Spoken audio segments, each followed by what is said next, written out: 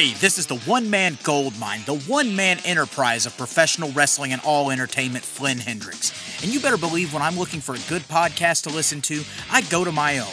I go to the I Know You Hear Me podcast hosted by me, Flynn Hendricks. That is such a fresh perspective for how you should look at life, too. I love that. And then when I'm feeling spooky, I go to my other podcast, Tales from the Haunt, where I want my head shoved inside a 15-pound silicone mask. More. I want to have a bucket of sweat coming off me at the end of the night than just Jeff. Dogs don't lay eggs, Flynn. I hate you so much. Talk to other scare actors about what it takes to get into the world of scare acting. So if you're curious about how people became professional wrestlers, actors, prioritized their mental health, became entrepreneurs, avoided burnout, or got into scare acting, you need to go check out I Know You Hear Me and Tales from the Haunt, available on all podcasting platforms. And I know you hear me.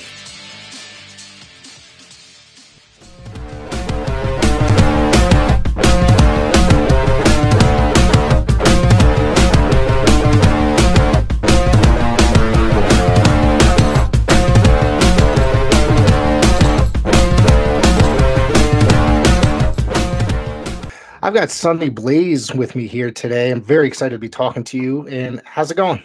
Very well. Don't forget Broadway, Sonny Blaze. Broadway, Sonny Blaze. That's right. That's right. Why don't we talk about your beginnings? I'm always interested in how people discovered professional wrestling because everybody's story is very unique as how they discovered as a kid, maybe. I just walked into a room in 1984 and my cousin was watching. Roddy Piper was on TV. From then on in, I was obsessed with professional wrestling, and it's 40 years later. So, how did you get interested in that?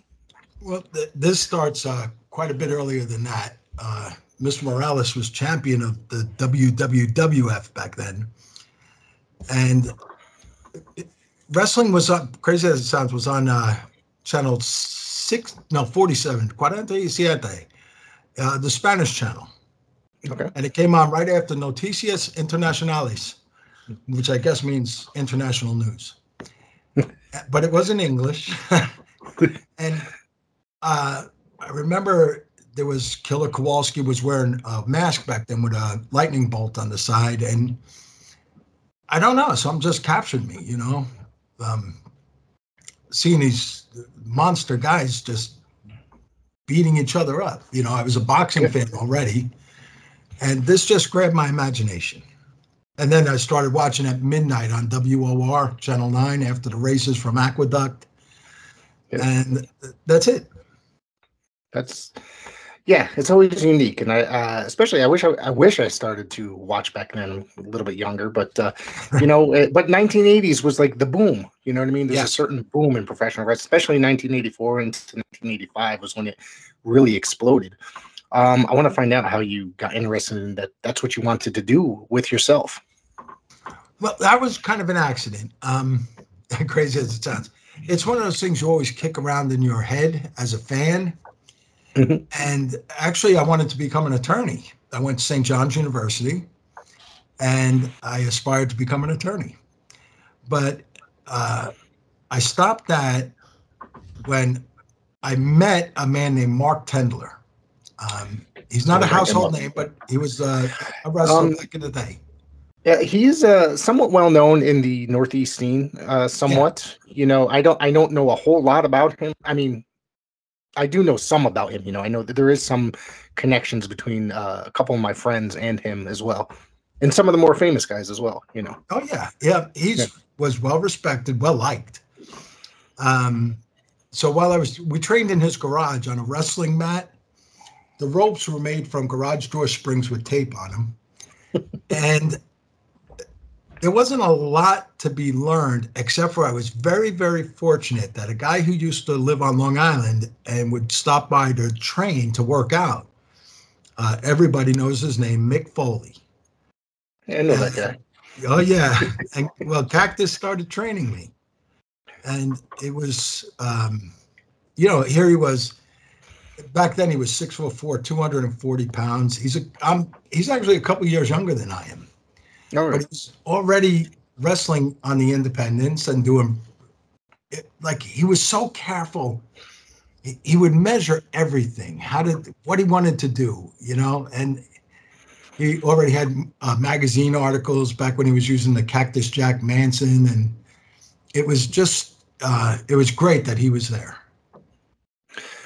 That's a guy I actually followed for many, many years before he hit superstardom. I remember him wrestling in World Class and Abrams UWF, which we're going to get into here briefly. I think he made some. Did he make it? He made a couple of Savoldi appearances, I believe, and obviously NWA, WCW, and all over the place. Really, that guy was literally worked everywhere before Tommy he made D? it big. Yes, Tommy D. Yes. Yep. Yeah, he and I worked many shows on. Real quick about Cactus. Com Squad school, high school is where he went, and he arranged a show that Mark Tendler was the promoter for. Okay. And he's in the main event. He's wrestling Chris Adams. You remember Gentleman Chris Adams? Gentleman Chris Adams. Yep. Yeah. Yep. And he already had a reputation for taking like tremendous risk. He took a suplex and a body slam on tables. Now, this is back when people weren't doing this. And it was, and all the veterans were saying, man, you keep taking bumps like that, you're not going to have a very long career. Well, he proved them wrong.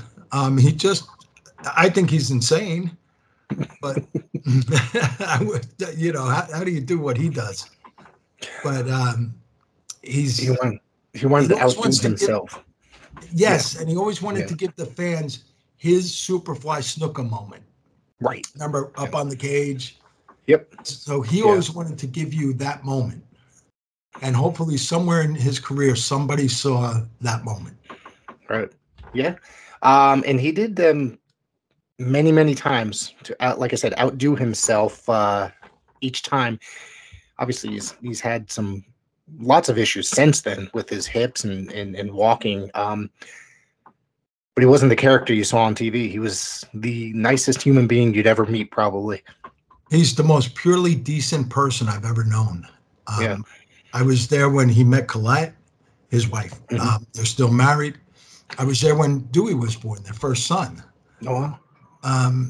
Cactus was at my house. We were watching a pay-per-view, and I met Mark Calloway, The Undertaker, over the telephone at my house.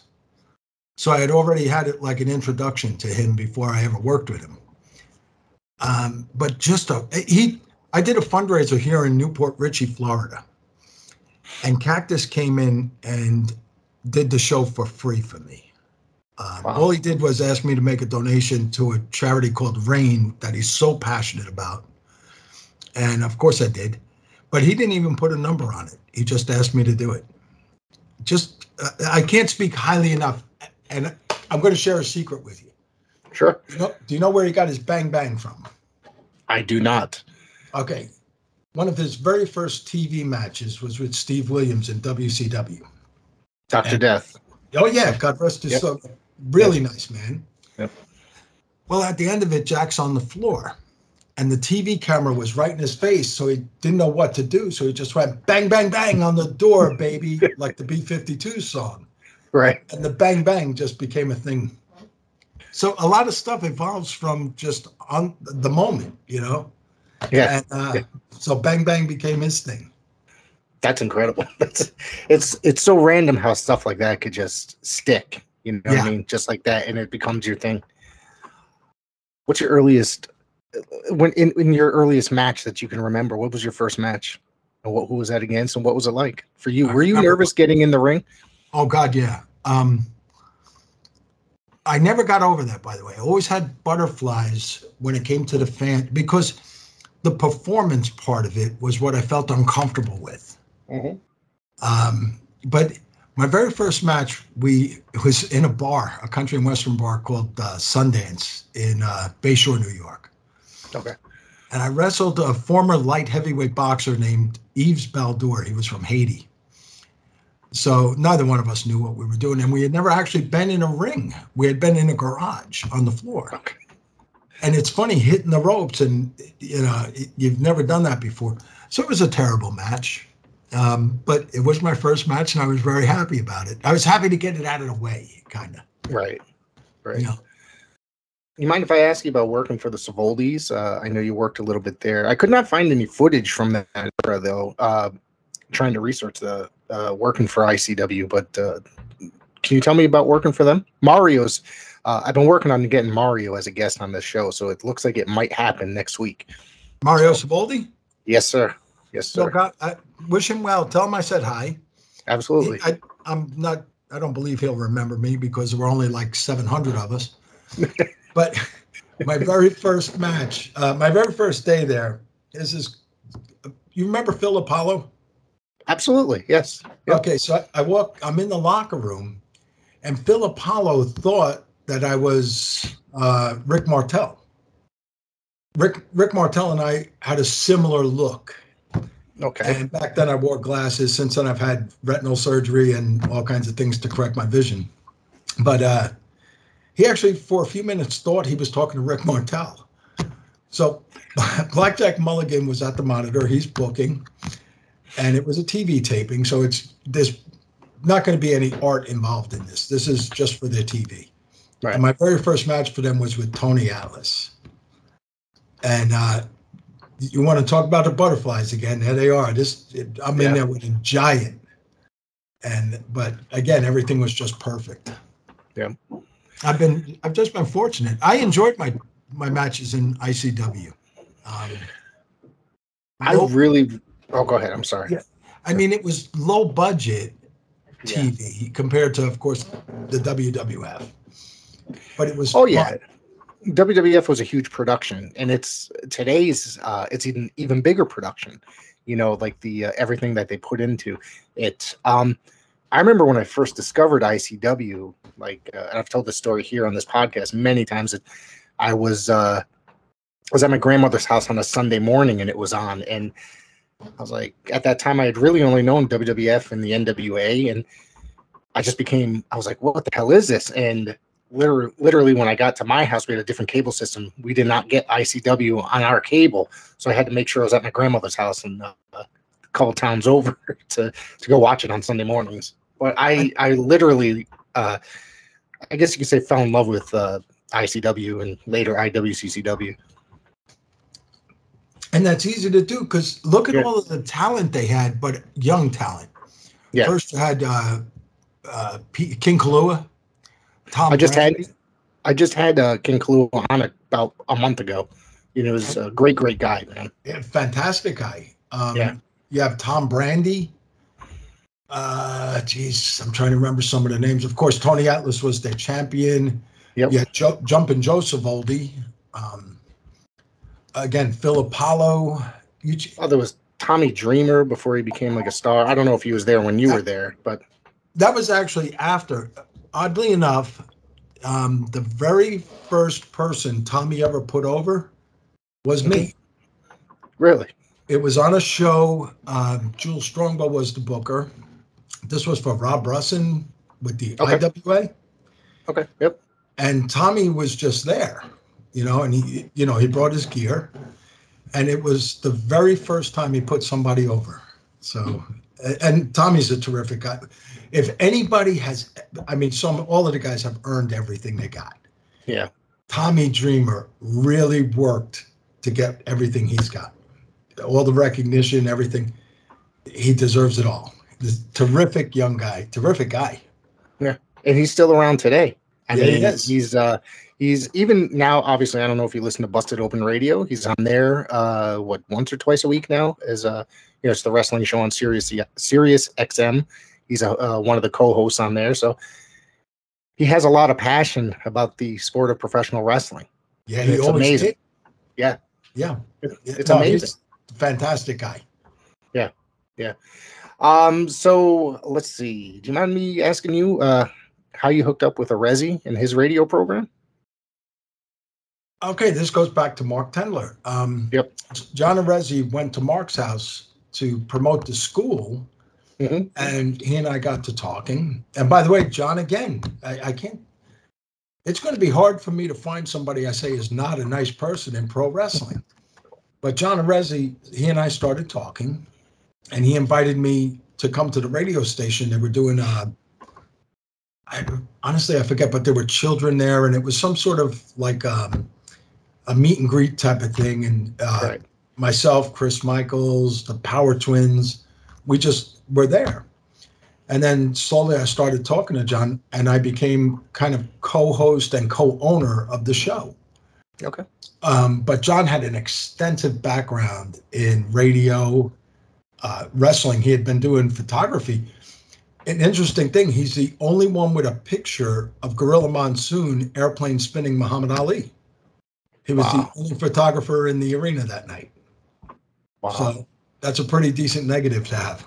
Yeah, it's probably worth a little something now. I mean, it's two legends. You ended up leaving the show after a while. Was there any particular reason you left, or was it just your wrestling schedule was just getting busier? No, just timed out. Yeah. I gave myself till 30. Okay. I used to call it Randy Savage money. Crazy as this. I used to tell my wife, if I don't make Randy Savage money by the time I'm 30, then I have to stop and start doing something else. Okay. Because otherwise you can continue doing this till you're 40, but now at 40 you're starting something, and it's much harder. Yes. So it just happened where 30 came around, and it was the end. Really, we just started doing things over and over again. And I don't know. It was fun, but I wasn't getting any better with interviews. And I turned 30, and that's pretty much it. You left at 30. Yeah. But I mean, you did make it to the WWF, and you were probably on television every week, so to say. Yes. You know, I remember you quite well from being on television every week. And like I said, you were one of the guys I always thought was like, you know, this guy needs a shot, at least, you know, to get up there a little bit. You know, there's always those guys, like those babyface guys that were kind of the sub mid-card type thing. Yeah. You know what I mean? Are you talking about Jimmy Powers or maybe a little bit higher than that? Yeah. You know, I love Jimmy. Don't get me wrong. I love Jimmy and Roma and stuff, but around that level, maybe a little bit higher. The guys that I always thought were really, really good, but they weren't getting the shot that they deserved as far as that goes. I know there was a little politics involved as well back then, and some fishy stuff here and there, but I don't want to say anything bad here on the radio program. So, yeah, that's what I always thought. That's high praise to say higher than Paul or Jimmy B, but that really is high praise. So you would be talking about like an SD? Maybe, yeah. I thought that Roma was probably, in my eyes, probably the most underrated wrestler at that, as far as that whole group goes, because he had a great body, great look, and he should have gone really far, I think. You know what I mean? And eventually he got somewhere, but then it kind of fizzled out. A couple of years later, he was out of the business, you know, altogether. Well, but I'm going to tell you, I'm one of those guys, and then I had so many opportunities, even besides the WWF. Right. But I had the best in the world trying to help me. Mr. Pipe, Governor Ventura, Paul Dangerously. He and I were actually friends. Well, stronger than acquaintances, but not quite hangout buddies, you know, that type of thing. Well, he was a Northeast, like, indie guy, kind of, in a way, in the beginning, and he was all over the place, but just so happened to get a shot, and then ended up, you know, he was in the NWF, which was Northeast, and he, you know, I think he ended up in the ICW doing booking for a while as well. He did. And he did extremely well. Yeah. If they had Vince McMahon's budget, he would have taken them way. Oh God, he would have taken them to the moon. Absolutely. But when you have the best sitting down and giving you advice, Mr. Ted DiBiase, you know, and all these guys are trying to help me, and little by little by little, I'm gleaning this and that.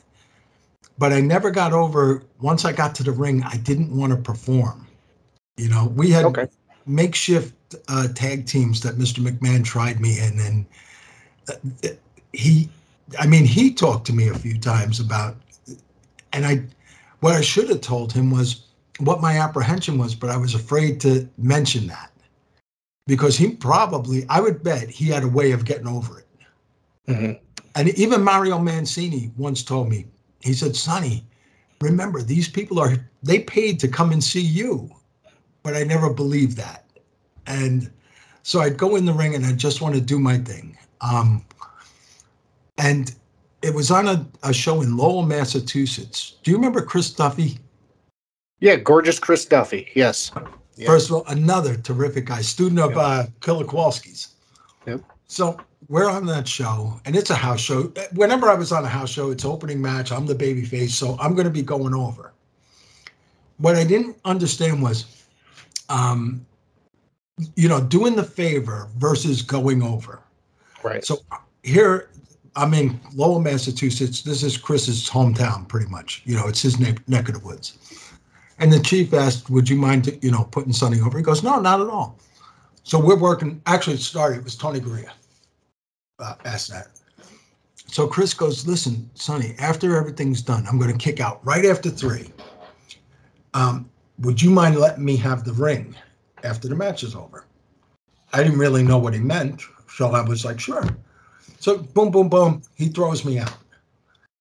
But he stayed in the ring. And he's up on the corners, and he's getting everybody's cheering him, and he's getting all the heat. I guarantee more people remembered Chris Duffy than remembered me that evening. And that's when it dawned on me, that's what going over means. Right. He actually went over. I just got my hand raised. I remember him. I'm sorry, go ahead. No, but he knew that. And that was something that it took me so many more years to learn. I remember him, Chris Duffy, working like the fair circuit for, remember Tommy Jeanette's Northeast Championship Wrestling? Yeah. Do you remember? He would work the fair circuit for him, and he would come in, and his whole gimmick was he'd come in working heel, and he would sing like a Barry Manilow song to annoy the crowd, kind of a thing. And that's the way that he got the crowd to go after him, basically. It was always very funny because I'd see him on WWF TV, and he was just that guy. Barely got an introduction, and he was done in 2 minutes. And then, to actually see him do something here it was kind of fun to watch, Yeah. But he knew what it meant to get over versus getting your hand raised. Yep. And it took me a lot of years after I was out of wrestling to understand the difference. Mm-hmm. So, but that was I'll never forget that night because it goes through my mind often, the difference between getting your hand raised and getting over. So Chris taught me that. And I'm sorry, we were going somewhere and I went off on my Chris tangent. That happens on this show all the time. So you're more than welcome to just go off and talk about anything. So literally, we're here to talk about your wrestling career. So we can talk about anything. Let's talk about how you got. Go ahead. Sorry. So we were talking about opportunities. Yes. And I had so many of them. It's just I was unable to take advantage of them for myself. Mm-hmm. A big opportunity for me was from Paul Heyman in ECW. He gave me a shot at doing like a mobster manager gimmick. Okay. And all of a sudden it came time. I had on the look, I had the New York accent going, the whole thing. I even had a folded up contract. This was for a thing called Halloween Hell. Mm-hmm. I don't remember the year exactly. It's probably early on because I think he came in there about 90, either 93 or 94 is when he came in because he wasn't owner at the time. When he came in initially. No, Todd Gordon was still the owner. Yep. But But anyway, so there I am, and it's my turn to do a little spot, for TV, and I look over right out of the corner of my eye. I see Terry Funk. So I'm seeing Terry Funk. And then I'm seeing Taz, and I'm seeing all these guys, and all of a sudden I'm just a blathering idiot. It went from Paul coaching me to blah, blah, blah, blah. Yeah, and it was awful. It was nerves, I'm guessing, right? You got nervous. But I never got over that. And if Paul Heyman can't help you get over it, oh my goodness. I mean, I'm being coached by Paul Heyman to do a simple promo, and I can't cut it. Yeah. And but I appreciate that opportunity. I'm just sorry I couldn't deliver for him. Tell me about the working with the Power Twins, because these guys always seem to be in character, especially on a Rezzy's program. They're constantly in character. These two guys, listening to the program, I've listened to it back because they made it into a podcast like 3 years ago, where him and the other guy would go over and review it and what was going on. So So you're in there as well. Still, the playing clips and stuff like that. So those guys just always seem to be on, never Yeah. off whatsoever. I don't think it was a gimmick. Yeah. First of all, they were trained by David Schultz, right? Yes, I've actually recently spoke about David because I just interviewed Mike Sundance. I'm not sure if you're familiar with him at all. And yes, I wrestled Mike Sundance. Did you really? Yeah, Yes. in Amityville, New York, and what a nightmare I made of that match. Really? Yeah, God, yeah. Well, David Schultz's school was in, I guess, New Haven, Connecticut. Or from the research I had, and I remember, as a kid, I used to drive by it all the time with my uncle or my father, because my father owned a television shop, which was like right on the corner, like a TV repair shop back in the day. So I always heard that's David Schultz's school, and I'm like, was always scared to go check it out, and and then I heard Mario was in there. I was a big fan as a kid. Always like looking in the window, seeing if anybody's in there. That kind of a thing. So it was fun. I never knew if Larry or David seriously would just decide to start jacking me up. I had no idea they were that kind. Right. But I love, I think the movie is Ocean's 11. Yep. And they play They're in there as the bodyguards. Really? Yeah. Remember when they have George Clooney locked in the room? I think so. Yeah. Yeah. And George Clooney is pretending to get beat up by some biker. And that's them? They're standing outside the door. Okay. That's like David Sontag. So and they've been in many, many movies. I'll see them and I'm like, they're just extremely imposing. And like you said, they kind of live their character. Yeah. A little bit, but no, they were always good guys, Yeah. Tell me about getting into the WWF. I understand that Mr. Mancini had something to do with that. Mr. Mancini brought me to TV because I'd wrestled him on an ICW show, and he did not like it at all. He didn't like. I don't know. He just didn't like that. I'm going to say the locker room wasn't what he was accustomed to as far as professionalism. That's the best way I can put it. Right. And he's like, pretty much not daring me, but he said, I want to show you what a professional organization looks. That's all. Yep. He wanted me to see the Uber professional group. And oh my gosh, what a difference. I mean, everything is perfect. They have a buffet. But you're sitting there, and all of a sudden Hulk Hogan walks by, and Governor Ventura walks by, and there's Jake the Snake Roberts. Andre the Giant is sitting down playing cards, for God's sakes, and you're in this locker room, and you're like, I don't belong here. A bunch of television guys. You're television stars to a lot of people. Yeah. Oh, I grew up with Andre. Hulk Hogan was at. This was during the Zeus. When he was No Holds Barred and all that. Yep. Oh, and there's Zeus. You're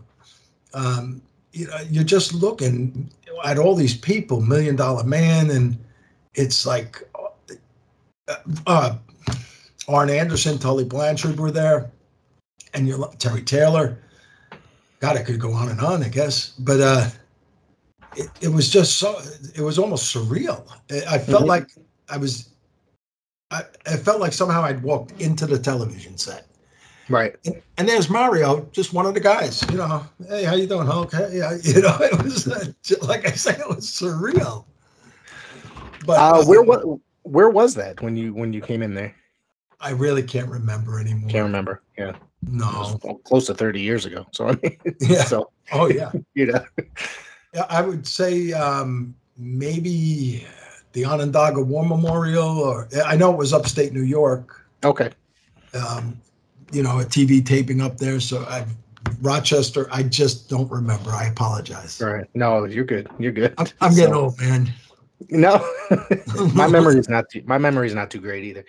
Let's see. You've wrestled a lot of great. Now I'm going through a list here. I have a list of literally, well, I don't know about every match, but a lot of matches. There was one time you teamed up with Shane Douglas to go against the Orient Express. Do you remember this at all? Yeah, I do. Yeah. What did you think of those three guys? I think that's another thing. Like Shane Douglas had come in for a brief time and just kind of fizzled out. You know what I mean? He was there probably a couple months and then disappeared.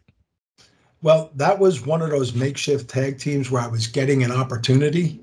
Yeah. Now, obviously, Shane was getting the bigger opportunity, but right. That was an opportunity for me. I liked them all. By the way, I like all the incarnations of the Orient Express. Mm-hmm. Paul Diamond was great.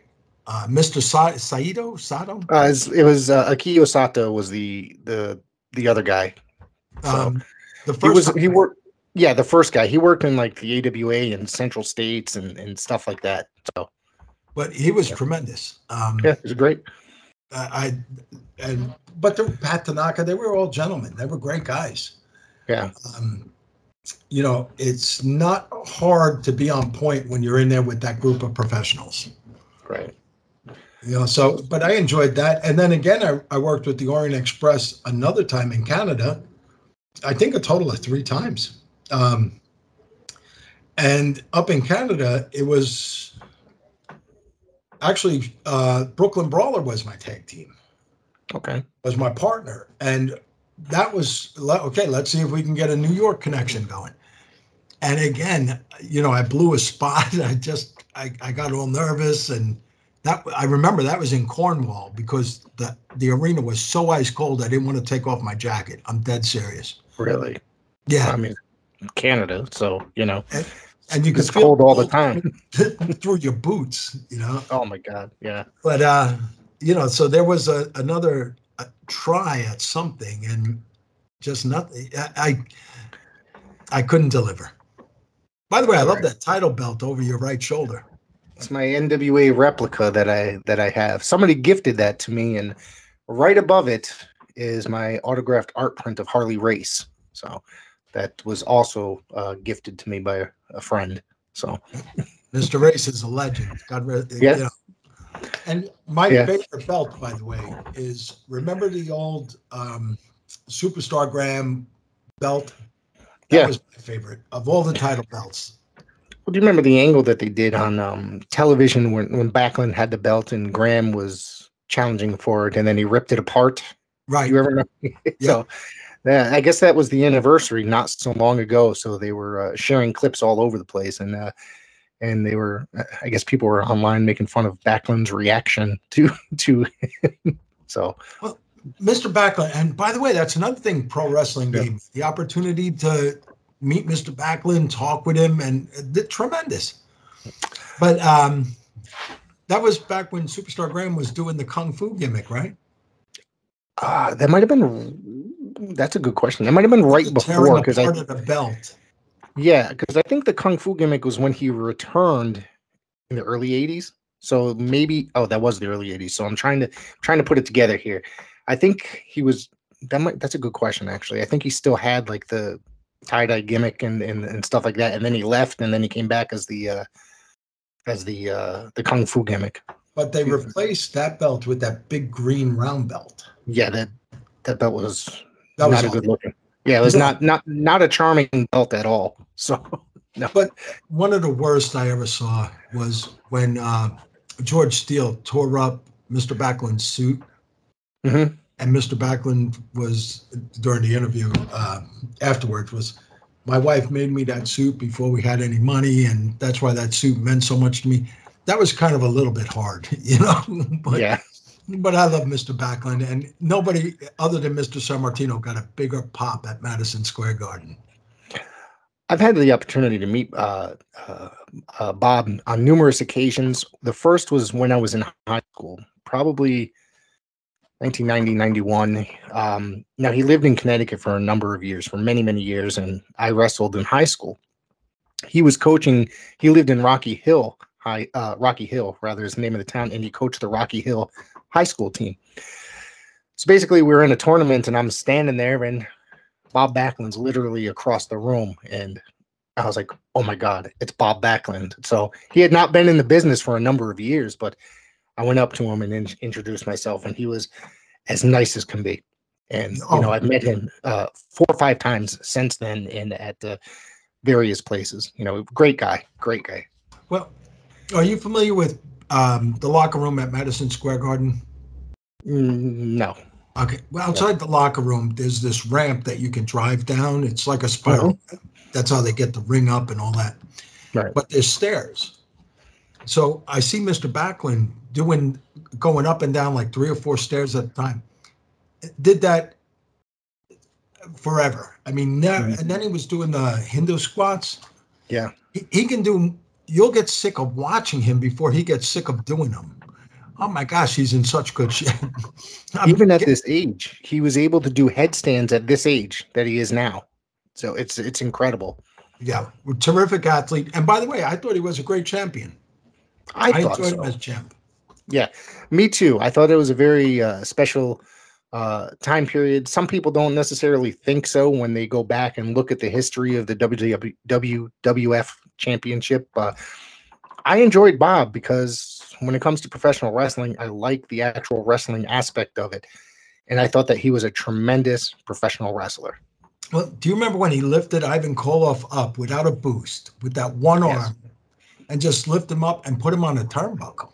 Yeah, he had an incredible strength. Yes. Oh, God. But speaking of Ivan Koloff, since I threw that, we mentioned Tommy D. Mm-hmm. So I did a lot of shows for him in New York, Brooklyn area. One night I got to wrestle Ivan Koloff. Now, I didn't know I was wrestling Ivan Koloff. I was scheduled to wrestle John Studd. Okay. And all of a sudden, Ivan Koloff is coming to the ring. And I looked at the ref and I said, am I here for the wrong match? He goes, no, there's been a change. So all I know is I'm safe so long as I listen to Mr. Koloff, So he's coming in with that chain. I jump out of the ring and I know, don't move. Don't, just stand right here. He misses me by, a few inches. But anyway, that night, and this came from the Power Twins. The Power Twins, Larry and David said, Ivan Koloff just made you look like a world champion. And when I watched the match, I was like, he really did. He gave me a lot of it, sold really well, and he made me look like I was his level. I worked with Bam Bam Bigelow. He did the same thing. I had the great opportunity, Rick, and I mean this, the great opportunity to wrestle some of the greatest ever. Man, I had dinner with Bruno Sammartino. That's my idol, by the way. I'm a very huge fan, very, very huge fan of Bruno's. Obviously, I was not, when I saw him, it was the tail end of his career in the 1980s. You know what I mean? He was just kind of lingering because Vince wanted him to stick around. So I didn't get to see him in his prime until many years later when I was able to go back and, watch videos and stuff like that. Go watch the old MSG network stuff. And I became a huge fan, literally. And he's become like the top of my list. That guy sold out Madison Square Garden more times than anybody in the history of professional wrestling. Well, going back to John Arezzi. So we're the San Gennaro Feast in Sunnyside, Queens. Mm-hmm. So I go with John because Mr. Sammartino is making an appearance. Tony Atlas is doing a little demonstration.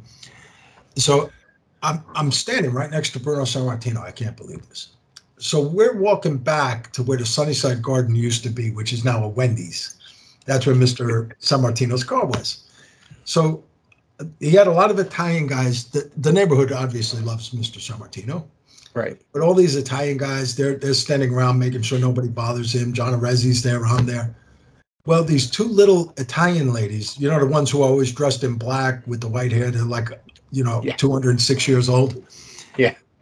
Well, one of them said, oh, that's that wrestling fella. So he stops and starts talking to them in Italian. And everyone keeps walking. So here I am all by myself with Bruno Sammartino. So I got to walk with him all the way to his car. And, he just gave me, this sounds nutty, but it means a lot.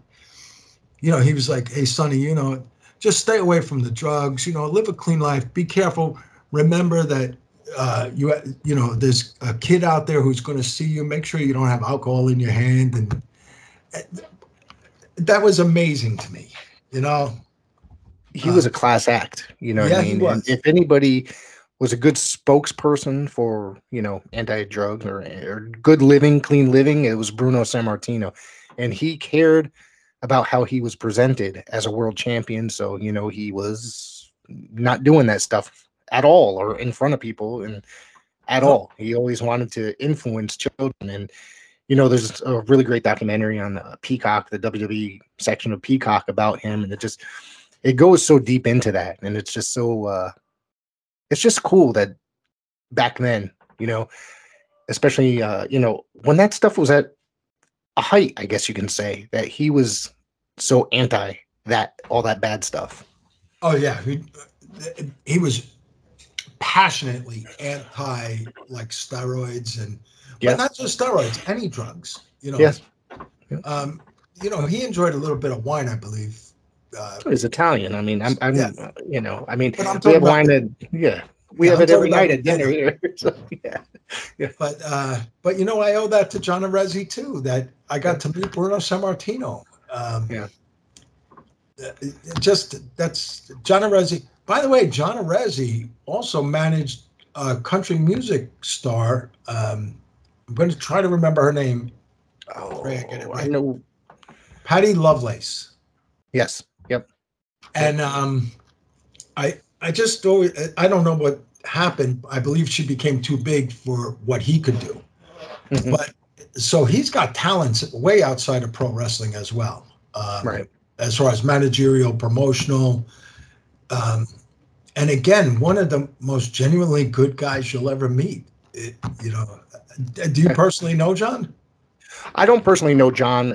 I've I listened to his radio program. I am a fan of his. I listened to his podcast.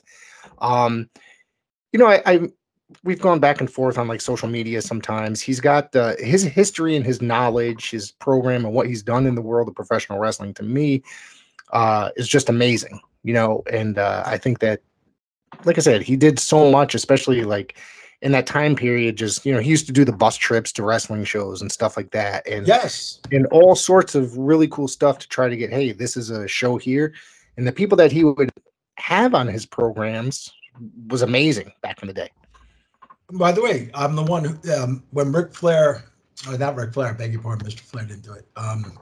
It was Rick Rude. Okay.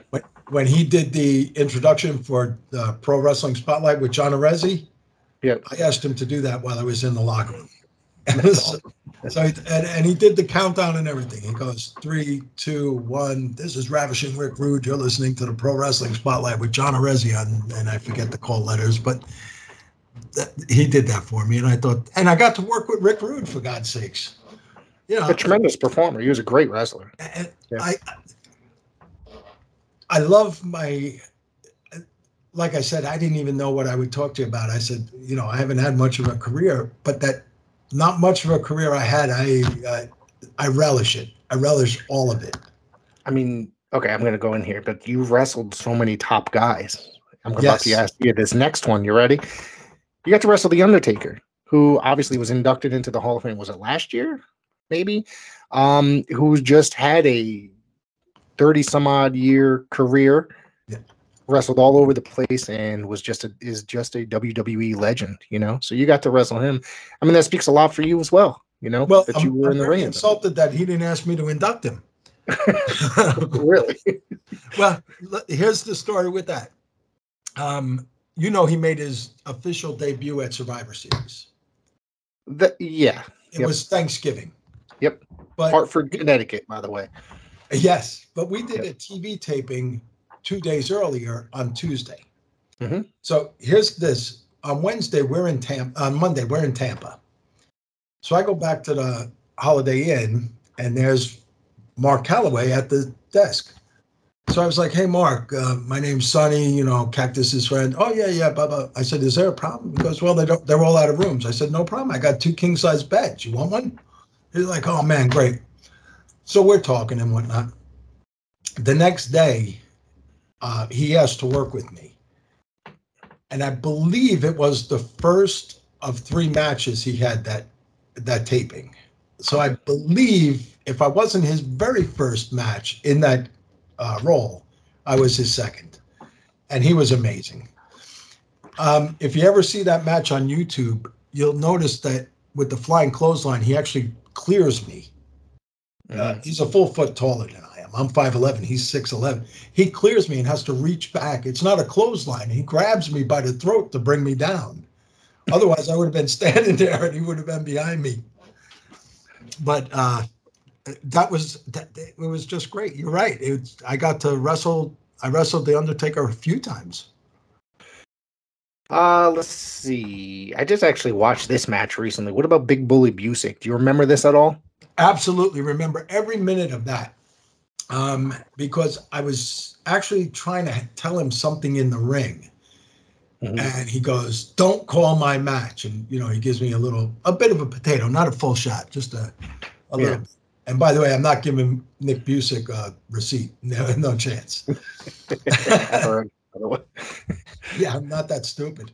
Yeah, on the way to the ring, he popped the balloon with the cigar and everything. Yep. And he picks me up sort of like Mr. Backlund's atomic knee drop and then brings me all the way down onto my butt. That shot must have looked much more stiff than it was, because when I got back to the locker room, even Mark was asking me how that was. The guys ask questions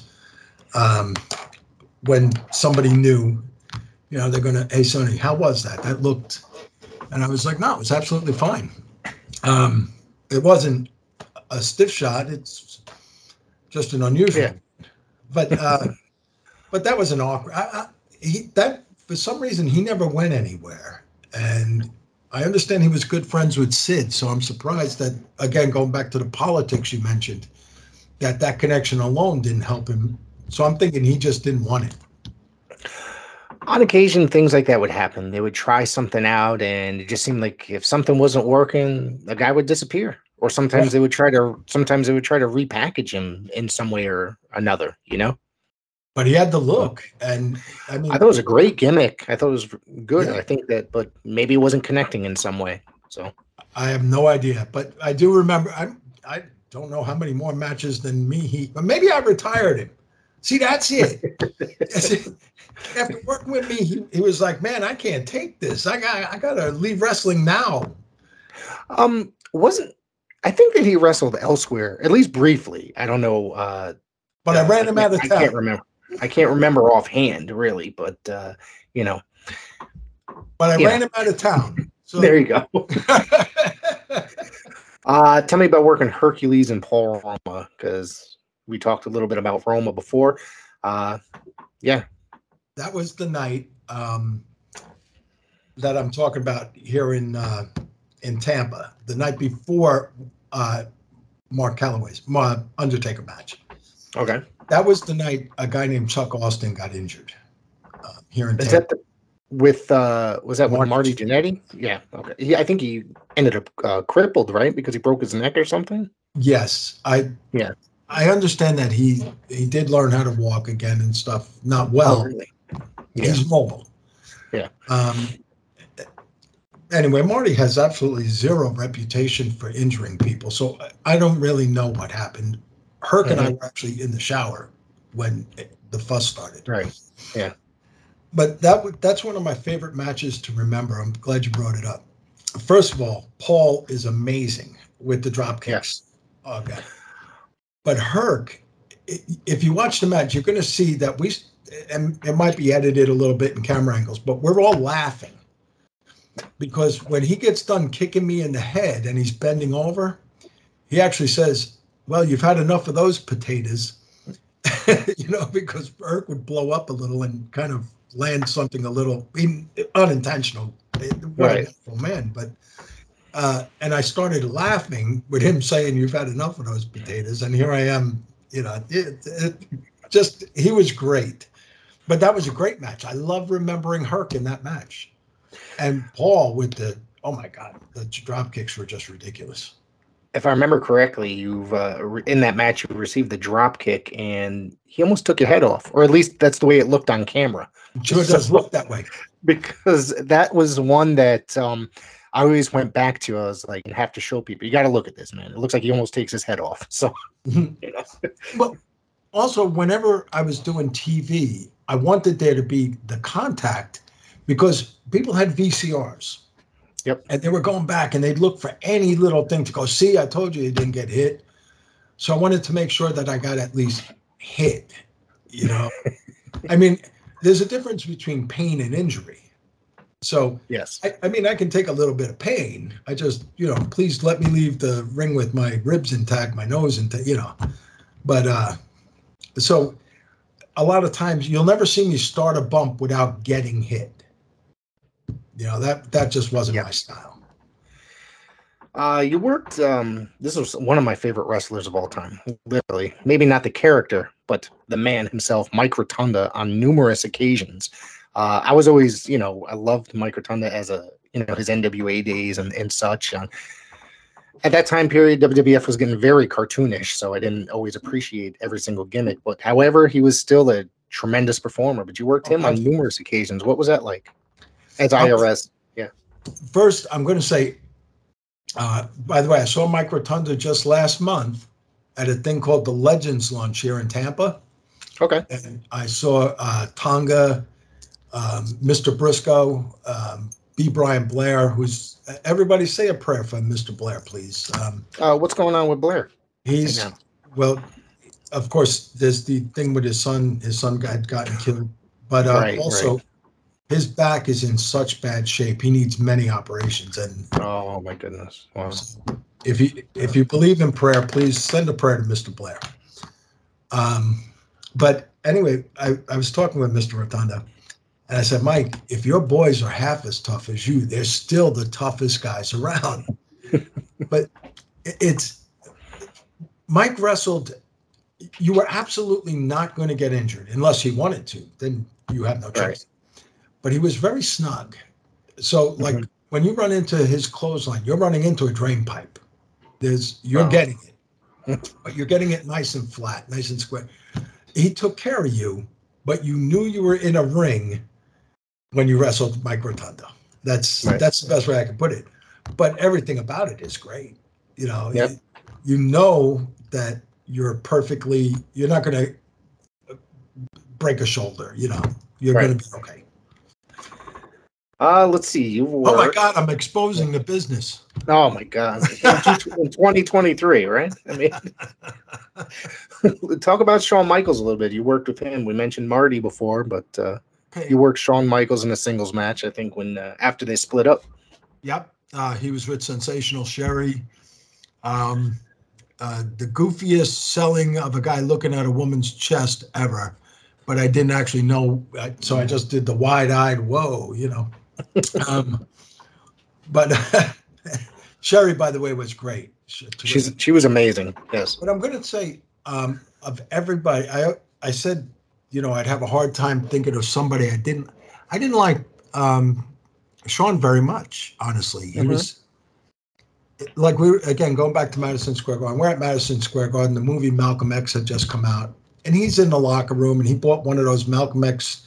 It was the hat with the chrome plate with the X cut out on it. And, he's like, what white boy do you know would wear this around? And I'm thinking, this is New York, everybody. That's not a big deal, Shawn. He had that, he's the cock of the walk type of guy. Right.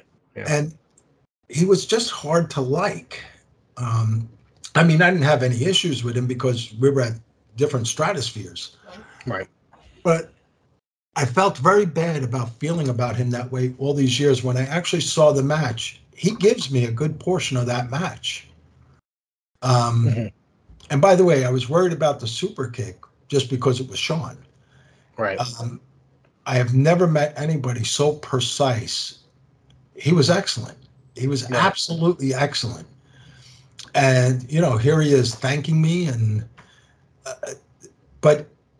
and I understand the Shawn that I knew then is not the Shawn Michaels of today. He seems to have been humbled, I guess, as he gets older. He's found Christ and such things. So I guess he's changed quite a bit. And that was a bunch of years ago, I believe, because even when he was active in WWE, in DX, he would not do certain offensive things because of his faith, which, more power to him if that's what he believes in. Yeah. So, Well, I'm a man of faith. I'm a devout Catholic, and I'm happy for him. He was difficult to just to even be in the room with, because he was always kind of talking about himself a little bit, Yeah.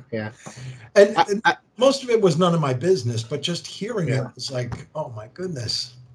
But when I saw how generous he was to me in that match, and years later you forget, and then somebody showed me that match, and I was like, you know what?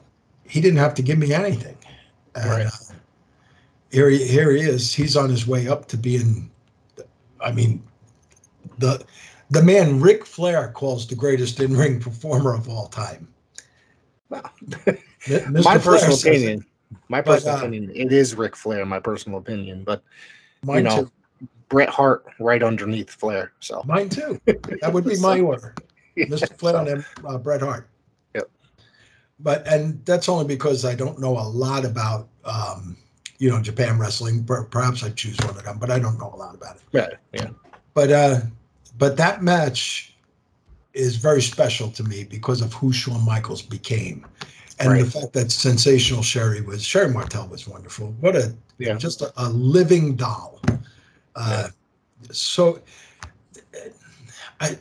first of all, she would try to make you blush if she had the opportunity, and she would do that to me all the time. I was an easy target for her to make blush. Right. But she would also be so concerned that everybody ate, and that, she was like, there was something very maternal about her, and she's just a great person. So that's awesome. That's awesome. But I'm very grateful that I had the opportunity to wrestle. And now with YouTube, these matches will be around forever, so long as there's YouTube. And there's somebody, every now and again, this happened. Every now and again, somebody will ask me something about wrestling. And it's out of the blue, or somebody will go, oh, you were Sonny Blaze? Yeah, I used to watch you. And it is kind of nice, because these days I own a vape and smoke shop in Florida. Okay. And it's a good living, but of course it's not as exciting as professional wrestling, I mean, it's got to be good money because it's a very popular thing these days, the vaping and such, I mean, I'm doing pretty well, and I'm grateful for that as well. That's good. But Shawn was great. That super kick was not his finish back then. I think he used the pile driver at first. Correct. If I remember correctly. Yeah. But that super kick comes right up, and man, I could have flipped a coin. Either he's going to take my head off, or but nope, it was perfect. Tell me what it was like teaming with Jim Brunzell against Mike Rotunda and Ted DiBiase. Two guys you wrestled before, but you teamed with Jimmy Brunzell at one point. Do you remember this? I don't even remember it. Wow. And who did you wrestle? You wrestled Money Inc., which was, Mike Rotunda and Ted DiBiase. Geez. I mean, I remember Jimmy Brunzell very well. Yeah. And I wrestled Ted DiBiase so many times. Jeez. Yeah, I mean, I have it listed here. Like, there's at least 4 or 5 matches I have listed here where you wrestled him. So, so I'm going to try to find that video and send it over to you at some point in the next day or two. So, well, thank you. I'd appreciate it. But I can't imagine. I imagine Jimmy started the match off pretty good, tagged me in, and that was the end of it. Yeah. That would be my guess. Because Jim Brunzell is Jim Brunzell. He's, one of the best drop kicks in the business, right? Oh, gosh, yeah. And just all-around worker. How many times did he hold the tag title in the AWA with Greg Gagne? Him and Greg Gagne were, those guys were top. I mean, they were in the movie Highlander, for crying out loud, So they were very popular at that time period. So I apologize. I just don't remember the match. It's quite all right. Let's see. So you ended up working for Herb Abrams a little bit, which was... quite an interesting character. For WWF for 1 second. Go for it. Absolutely. Sergeant Slaughter makes his return. So they asked me to work with him, of course, Well, I actually wrestled him, I think, 3 different TV tapings, and I submitted to that noogie, by the way. Very powerful. But actually, so now comes another TV, and here our names are next to each other. And he goes to Chief J. Strongbow was the agent in charge of arranging all that. And goes, Chief, if I wrestle this kid one more time, they're going to think we're a tag team. I just got a kick out of that line. and he apologized to me. He said, you're great. I love working, but I need other people. Everybody's seeing me work with Sonny Blaze every Saturday. And I'm like, no, I understand. That's right. Wrestling on TV every Saturday morning, 10 o'clock in the northeastern area. So that was I submitted to his noogie, his atomic. I remember I remember that back in the day. I almost forgot about it until you mentioned it, but it's quite entertaining, So but you were talking about Herb and the UWF. I'm happy to talk about it. Yeah. Little strange. Yeah. Well, first of all, first show is at the Penta Hotel, to my knowledge, first show. He did a lot of TV tapings out of that building. So but he rented my ring, and I should have known, like, honestly, things were going to get strange when he asked me. He wanted the ropes taped yellow, green, and purple. And you'll see that I wound up finding tape.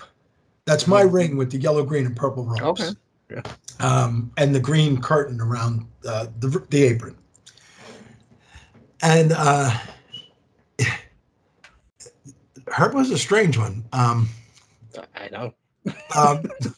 Geez. A nice guy, but like he told me, he sent Mr. McMahon a job application for Mr. McMahon to fill out to work for the UWF. And of course, when you hear something that audacious, you're like, man, this is going to last about a minute and a half. Because, this is so, we're way out in like Plutonia or whatever planets there are way out. We're off in Bolivian. But that one of the stories I heard was that he threw an offer at McMahon that Herb would run the California area, like the West Coast, and that McMahon can have the East Coast. And basically McMahon just kind of blew him off and laughed at him. That's just, I don't know how true that story is, but that's what I've heard. I would bet if it's not true, it's partially true. Right. I mean, there's some truth to it. Right. But now that show, my very favorite match is on that TV taping. I wrestled Cowboy Bob Orton, Bob Orton Jr. Yep. And doing commentary was, of course, Mr. Sammartino. And managing Bob Orton Jr. was John Tolis, the Golden Greek. Yes. So here I am. I'm wrestling a legend, managed by a legend, and I have a legend, calling my match, doing color on my match. So, and Bob gave me quite a bit of that match, and he didn't have to, but he had great timing. Every now and again, Rick, I get the Sonny, it would just come out of nowhere. And at that moment, he lets me take the match. But as soon as the crowd died, he was like, okay, taking it back. In that voice he had, taking it back, And so anyway, superplex, boom, he's done. He throws me out of the ring. Now, when I say throws me, he launched me. I had no control over where I was going. Through the top and middle rope, I wind up kicking Mr. Sammartino right in the head. Oh, my goodness. Knocking off his, this is where it gets great for me. So it knocks off his, the headgear, the ear, whatever that's called. You're wearing one now. The headset, yeah. Headset, thank you. And so now I'm on the ground. Mr. Sammartino's helping me up. Cowboy Bob Orton goes to the top rope like he's going to come down on me. So Mr. Sammartino's standing over me, like protecting me. And I actually have it on VHS somewhere. I mean, I got John Tolis, Mr. Sammartino helping me up and protecting me from, and wrestling Bob Orton. And that was just a wonderful, that's one of those times where you don't expect something great. But for me, that's great. Right. You had a victory in the UWF, if my information is correct, against Chris Michaels. That's correct. Again, house show, opening match. Okay. That was at St. John the Baptist in West Islip. Now, I'm glad we're talking about this because this got messed up. So I show up at the school with the ring and everything. Well, the wrestling coach is there. I'm not allowed to put that ring on his floor. There was supposed to be a tarp, a covering. Well, again, now Herb is doing this again. He's off having lunch in limousines and, I mean, champagne lunches, for God's sakes, on the day of a show. Right. So I ran to Home Depot or something like that. I get a bunch of these blue tarps and I tarp up the floor, and then there was some clear plastic. I needed enough to cover a basketball court. So I said, is that okay? The wrestling coach said, absolutely. Get the ring up. There's no chairs. I'm putting the chairs up now. I'm actually setting up the arena. I get it all set up, and these guys finally show up. I believe the show started like 7:30. They show up at 6:30. It's like everybody. And then I hand him the receipt, and he wants to negotiate. I said, Herb, this isn't negotiating. This is what I spent on it. And he goes, well, did you look for the best price? I'm like, for the love of God, man, I was looking for something to cover the floor. Wow. And that was the night Bob Smith took that picture that you see in the article. If you notice, I'm wearing a hooded sweatshirt, which I never wore. Right. But that hooded sweatshirt says St. John the Baptist Wrestling Team. The coach asked me to wear it. And again, I was the face of Chris Michaels. Yeah, so Chris did the favor for me. By the way, terrific guy and great worker. Yeah. We've been going back and forth for a very long time trying to get him on here, but our timing is just not good, I guess. Our schedule's completely different. He, by the way, Army veteran. Yes. Just so you know, and just a terrific guy. I can't speak highly enough of him. Probably throughout our careers, he did the favor for me probably a half a dozen times. We even did a thing. Now, this was different. Wrestlers Against Drugs in Paterson, New Jersey. I've heard of this, yes. WAD. Yes. Well, I'm supposed to be like this hoodlum type, and I'm trying to sell the kid drugs, and he comes in. Now, they didn't have a police uniform ready for him, so he just comes in kind of in street clothes, and we start going at it, and I get arrested and taken back. But that was Chris and I again. So, when did you get out of the business? I mean, I heard or I read not so long ago that you ran a school. Is that correct? I did. Geez, when did the school would have been mid-90s, 94, 5. Okay. This wasn't even like recently? You didn't run anything? Oh, God, no. Okay. No, I was doing a couple of charities in this area. Okay. I was promoting charities. And they were 100% legitimate charities. It's not where I was giving them 10 cents on the dollar. Right. We've raised real money. That's the one Cactus came to. Mm-hmm. And, I had the Nasty Boys on it. They're local. I tried to do, I just wanted to do something, but it becomes ugly because then you have these little groups that are running and then it becomes competitive. And I'm like, I'm doing this to raise money for people. I have no interest in turning this into a competitive war. So I was out. Right. But I did have a school. Two of the people, I'm going to say I trained, but I'm using that term a little loosely, believe me. Okay. Was a guy named Mikey Whipwreck. Of course, everybody should know him. At least a lot of people should, And another guy named Mark Lamonaco, or better known as Bubba Ray Dudley or Bully Ray Dudley. Yeah. Now, I'm going to tell you that Mark absolutely hates my guts. He's had a wonderful career. Mm-hmm. If he gets the opportunity, he will say something bad about me. And wow. I'm going to tell you how all of this came about. John Arezzi had a show at the Marriott by LaGuardia. Mm-hmm. And he gave me a call, asked me for some guys, and asked me if I would work the show. I was like, sure. And as a matter of fact, on that show, I got to work with Louis Spicoli. You know that name. Yep, absolutely. At the time, he was working with AAA down in Mexico. Mm-hmm. But so anyway, I told Bubba to go to the athletic commission on Broadway and get his license. Well, first he says, was I your first call? I said, no, I think you were second or third. What does that matter? So he was insulted.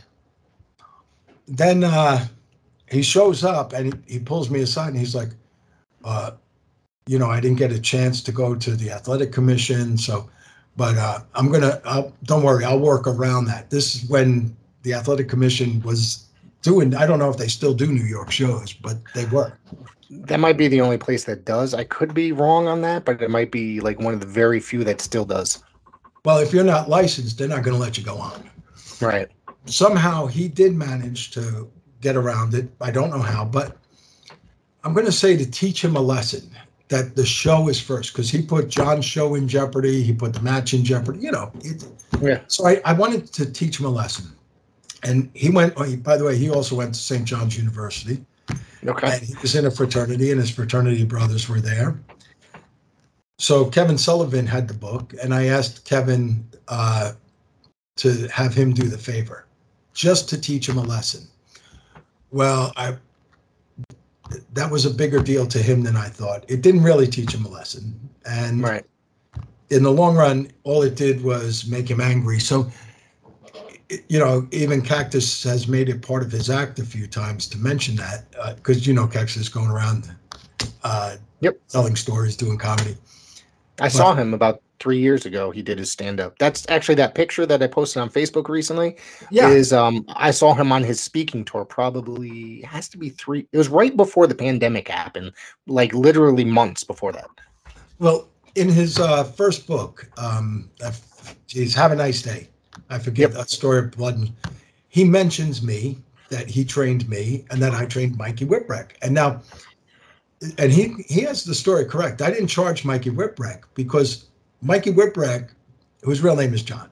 John was 5'10", weighed 170 pounds.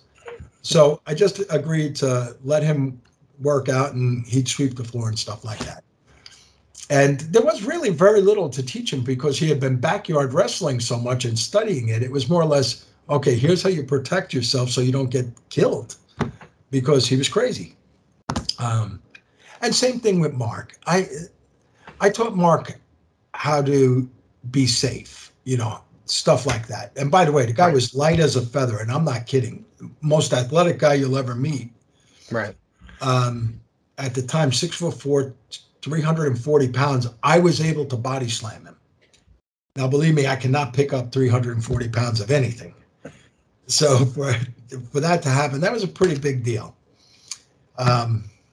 So he'll say that I didn't train him.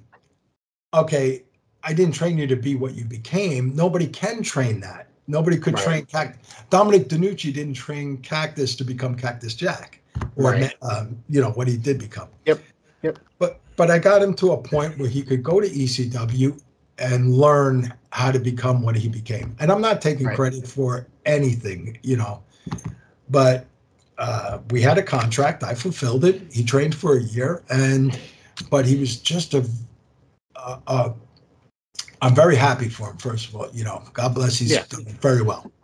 And he's still active today. And he's done very well. That's kind of an understatement. Right. But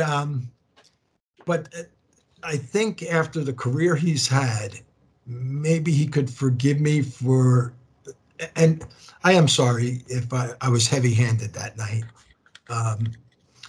It was what you did back then.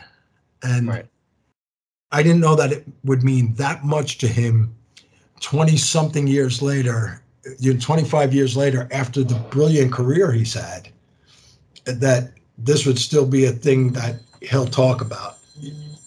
He seems to be a little bitter sometimes when it comes to things. He's also, you know, part of Busted Open Radio, and he is, I don't know. Sometimes I don't agree with some of his opinions on the world of professional wrestling. So. Well, but you know what? He had a great career. There's no denying that. He had a compelling story. You know, I'm glad that they got rid of the sort of mentally deficient Dudleys and turned them into what they became. Right. Devon is an incredible worker, you know, and so is Mark. And by the way, I didn't teach him any of that. You know, I taught him how to take a body slam, hip toss, that the basics, hip toss, body slam, arm drag, what he became. That's from working in ECW with guys like Dreamer, Taz, Bigelow. He was working with the best. And by the way, there's Paul E, so. Yeah. But, I'd be disingenuous if I said he wasn't great. I didn't make him great, but he was great. But that is the truth behind that. And I think he'll be bitter till, I don't know when, honestly, if it'll ever go away. Well, one of the things in life is that you have to try to forgive, it's just, you live an easier life if you learn to forgive and such, And by the way, I did the job for Spicoli that night. Oh, really? Yeah. So, it's just, that's how it works, Yep. John didn't go, "Oh, Sonny, I'm sorry. I'm going to ask you to do the favor." You and Louis, you mind putting him up? No, not at all. That's how it went. Yep. So why don't we tell everybody what you are up to today? Well, today, after many, many years in the automotive industry, I own a vape and smoke shop here in Port Richey, Florida. Thank goodness it's doing very well. I try to make sure people are happy, people are well taken care of, and they get all of their money's worth.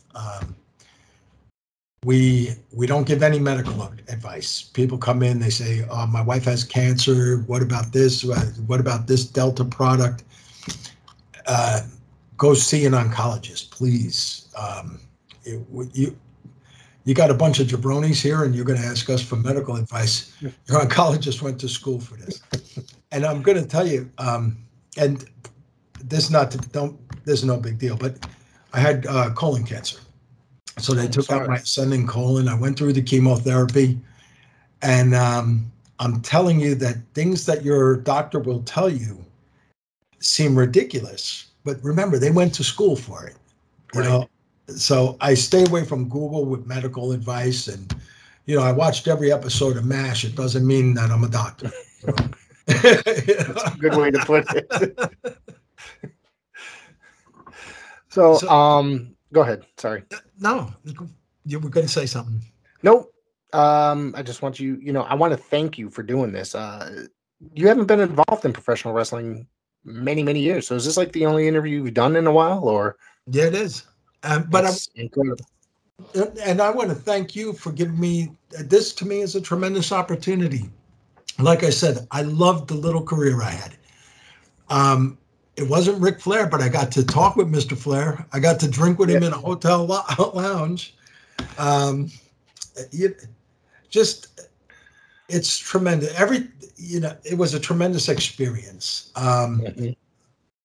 And I know I had every opportunity, which actually I think is easier than the guy that never gets an opportunity. It's kind of like being in a garage somewhere and you can play guitar like Eddie Van Halen, but nobody ever hears you. So you think you could have been the next Ed Van Halen. Right. I know I can't be the next Ric Flair. I had that opportunity and it just wasn't there. Right. And I want to thank everybody listening to this. If you remember me and I made you happy at all watching me get kicked in the face by the Barbarian or, just destroyed by, tombstoned by Undertaker. I hope that made you happy, that we were able to bring that to you. And, because that's all I ever wanted to do in pro wrestling. That's it. Would you mind if the fans, how can the fans find you if they want to see what you're up to these days? Well, people can email me. Is it okay if I give an email address? Go ahead. Give out your email. Okay. It's ALSCHAEFER. That's Al Schaefer. The number 0@gmail.com. Okay. That's my personal email, so I'll get it. All right. I will make sure to put that in the comments as well. So anybody wants to get in touch with Mr. Sonny Blaze, go for it. Broadway Sonny Blaze, excuse me. Broadway. I stole that from Joe Namath. There you go.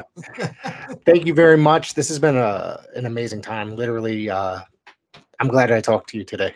Very Rick, glad that I talked to you. You made my day. you made mine. This was an honor. Thank you so much for asking me. Thank you.